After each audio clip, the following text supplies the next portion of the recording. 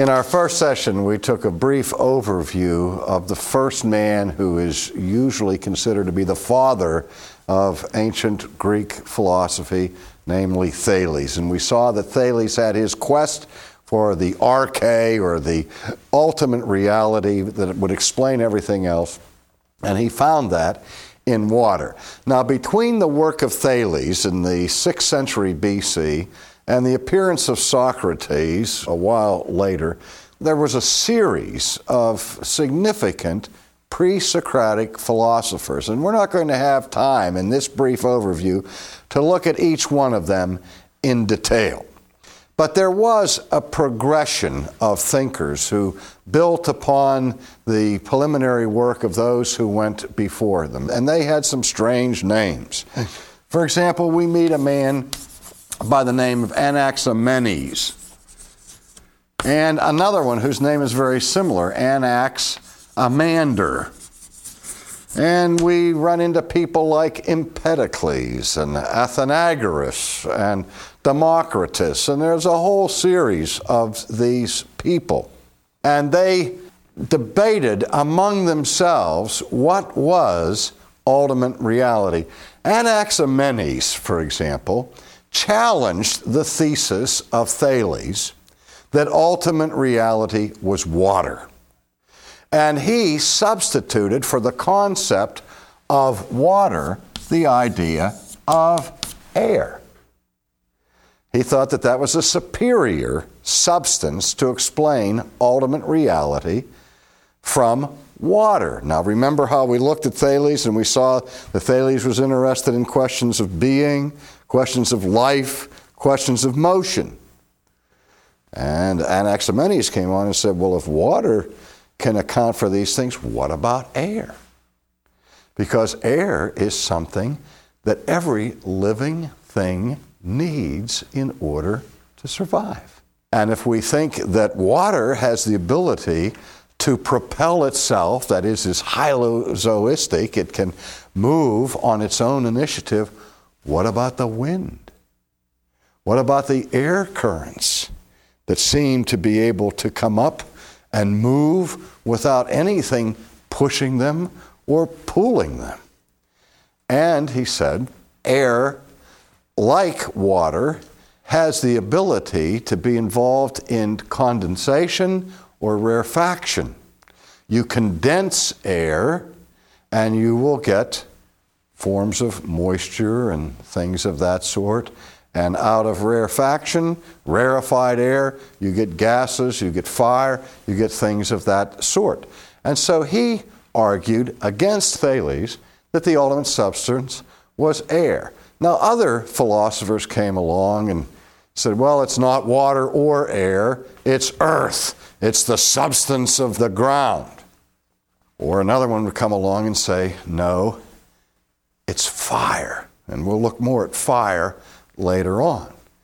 And still another one would come along and say, no, it's not any of those four things, but it's really all four of them together, that there are four basic elements beyond which you can't reduce things, that all things are made up of either earth, air, fire, or water. Now, you've heard that. You've heard of the four basic elements of reality according to the ancient world: earth, air, fire, and water. But no sooner does that theory come to center stage than somebody pops up and said, no, wait a minute.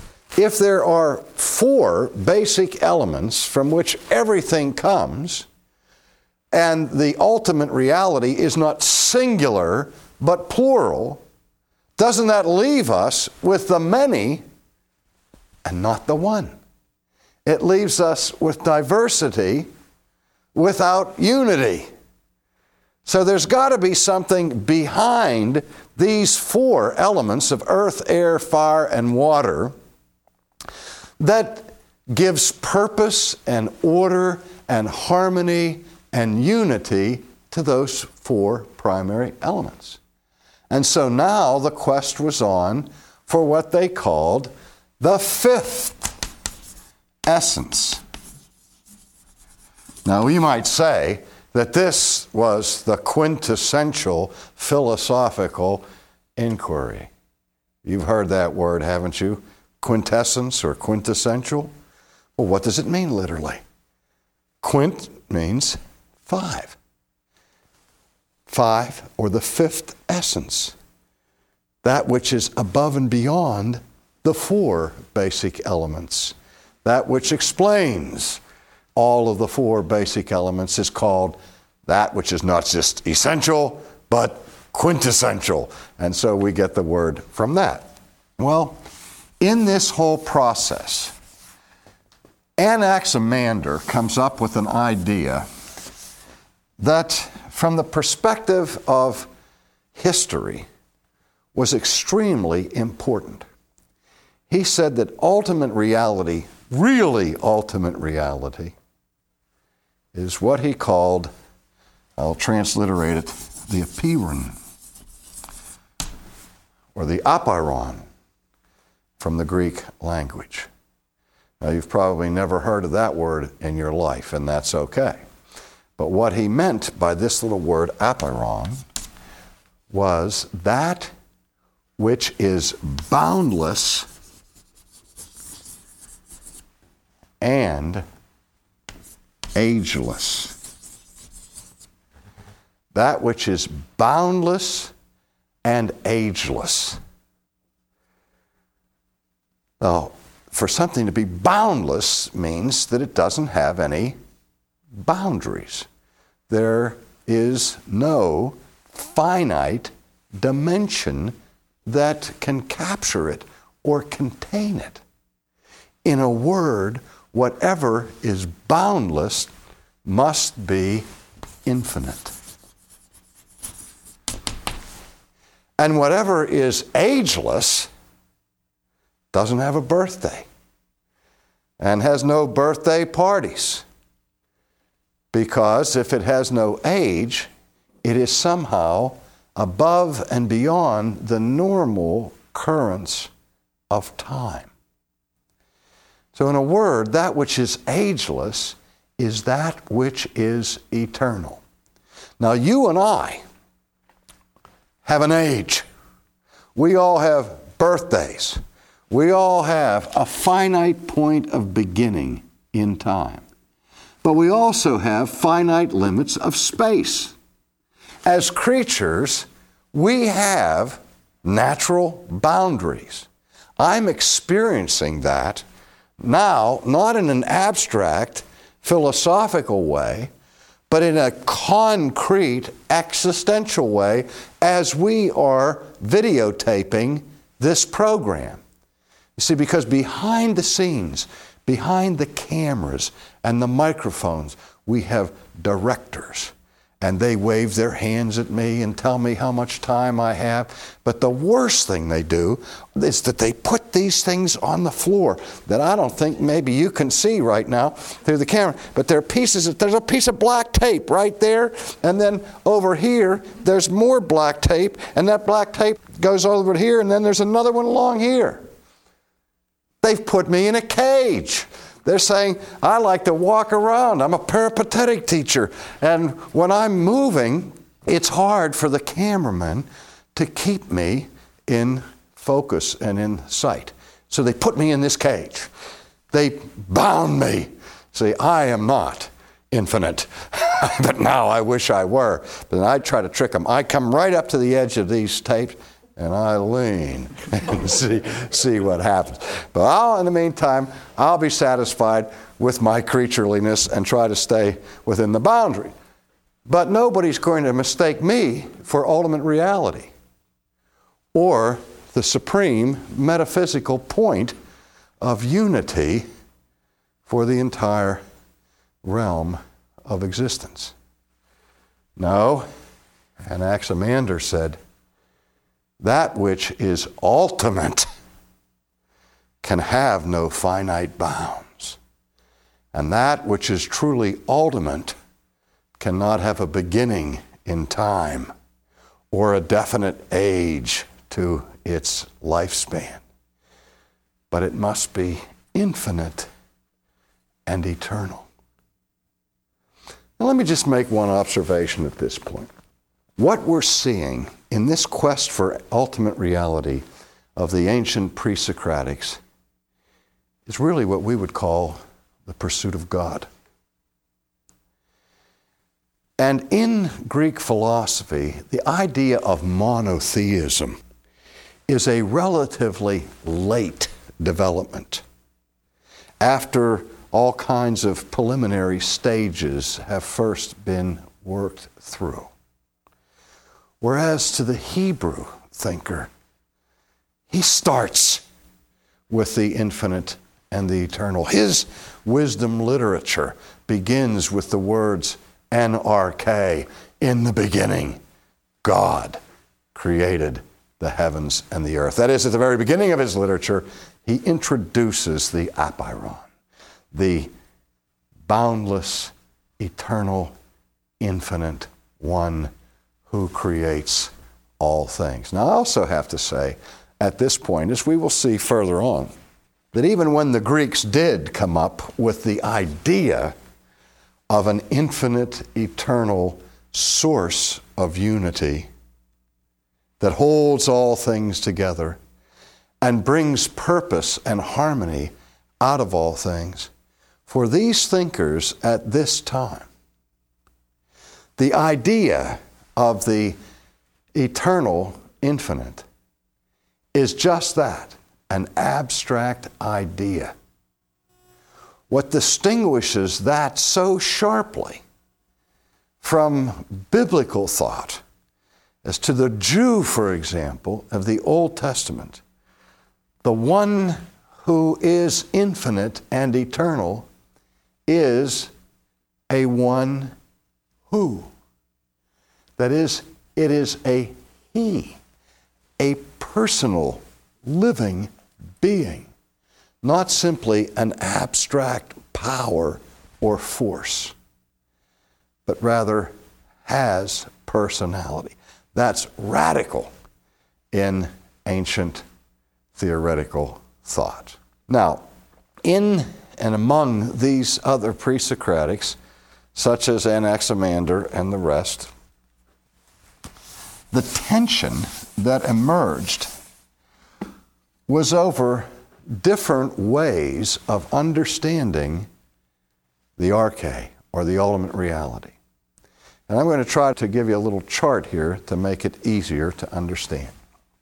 Some of the thinkers, as we've already seen, believed that ultimate reality was a single substance, like air, or water, or fire, or the quintessence, whatever. And so we will say of those philosophers that they were all monists. Now, a monist is one who embraces monism. And monism teaches that all reality, in the final analysis, is one. It always leads to some form of pantheism. Monism says there really is only one reality. There is unity, and all diversity is simply an outward manifestation of that underlying unity. And that which is diverse does not have the ultimate level of reality that the single one. And many of the ancient philosophers spoke about God by calling him the one. The one. Because they were monists. You know, water, air, one substance explains everything. And everything that is participates to some degree in that single substance or single being that is the one. Now, other philosophers at this time were pluralists. And by that I mean that they believed that we could not reduce reality to one single substance or essence. As we've already seen, there were those who said there are four basic elements, earth, air, fire, and water. Those people would be pluralists. Others expanded upon that and said, no, it's not merely 4 elements, but a multitude of elements. One philosopher, for example, said, the world is made up of an infinite variety of seeds. Now, where would they get an idea like that? Well, you see it from your gardening experience. If you want to grow cucumbers, you have to grow them from cucumber seeds, not from rose seeds.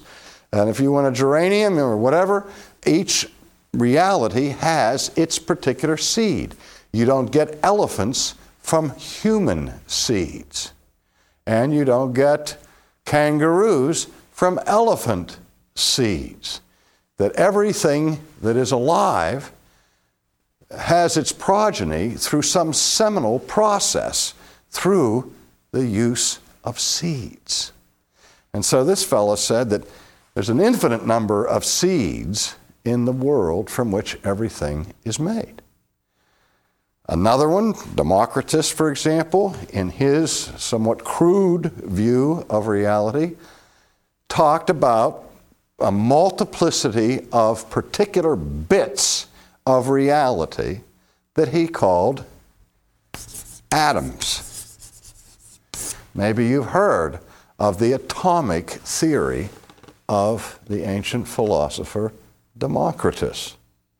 Now, it's not to be confused or equated with contemporary atomic theory, but there are certain things in common between modern atomic physics and the ancient thought of Democritus. And that which is common is the idea that reality is made up of these little units, because the term atom means unit. And when we had an atomic bomb, we had a linguistic crisis all of a sudden, because the word atom was thought to refer to that smallest, indivisible particle bit of which all of reality is made. But then one afternoon, boom, somebody divided the atom and things got a little bit shaky out there. But now we talk about subatomic particles, don't we? But we still have the idea that all forms of reality are made up of some kind of congregation or amalgamation of bits of reality that we call atoms or seeds or whatever. So anybody who believes that ultimate reality is more than one, I mean, a lot of philosophies, Eastern philosophy believes in dualism, saying that all of reality can be resolved or reduced to 2 equal and opposite powers or forces. But still, as long as there's more than one, you're into pluralism. Monism refers everything back to one single substance. Pluralists can have 2 or an infinite number of units of reality. So the struggle in ancient philosophy was in the first instance between monists and pluralists. Now, Thales, for example, was a monist. Democritus was a pluralist. But the plot thickens. Other question that came up was, what is the nature of these units of reality? Are these units of reality, whether singular or plural, are they physical or non-physical? Thales, for example, said that everything is water, and water is a substance, so that we would think, well, then he is a physical monist, or what is called a corporeal monist. Now, let me back up and make it simple. A corporeal monist is somebody who believes that everything that exists is simply one form or another or manifestation of a single physical substance, like matter. And nothing exists except matter. Now, there were also incorporeal monists who believe that ultimate reality is single, but it's not physical. It's like an infinite, qualitative, spiritual power that has no dimensions, has no weight, doesn't take up any specific amount of space. Now, we have to be careful here, and in a desire to simplify, I always run the risk of distorting. But when the ancient people were talking about spirit or incorporeal, many of them would include things like air or gas and things that we would look at as being physical, just in a different form of physical substance. But for them, anything that wasn't solid was considered incorporeal, for many of them at least. So in any case, you have a debate between monists and pluralists, and then you have a debate between corporealists and incorporealists, so that a person could be a monist who believed that all of reality could be reduced to one physical substance, or they could say that everything is the manifestation of some unphysical or non-physical substance, like we might say energy. You think about energy, you talk about energy, what is it? I asked that to a physics professor once. I said, what is energy? He says, oh, that's easy. He says, it's the ability to do work. I said, I'm not asking you what it can do. I want to know what it is. He says, well, it's MC squared. I said, I don't want to know its mathematical equivalence. I want to know what it is, because you people keep talking about it as if it is, as if there really is something out there called energy. Or is that just a word for unknown concept X? We don't usually think to that level. We just say, oh, okay, matter, energy, and go on with that. All right. On the other hand, pluralists could also be corporeal or incorporeal. Some believe that all things can be reduced to several physical things, where others said, no, it can be reduced to several non-physical things. And so it's in this context that the next chapter of emerging Greek philosophy takes place. And we'll look at that in our next session.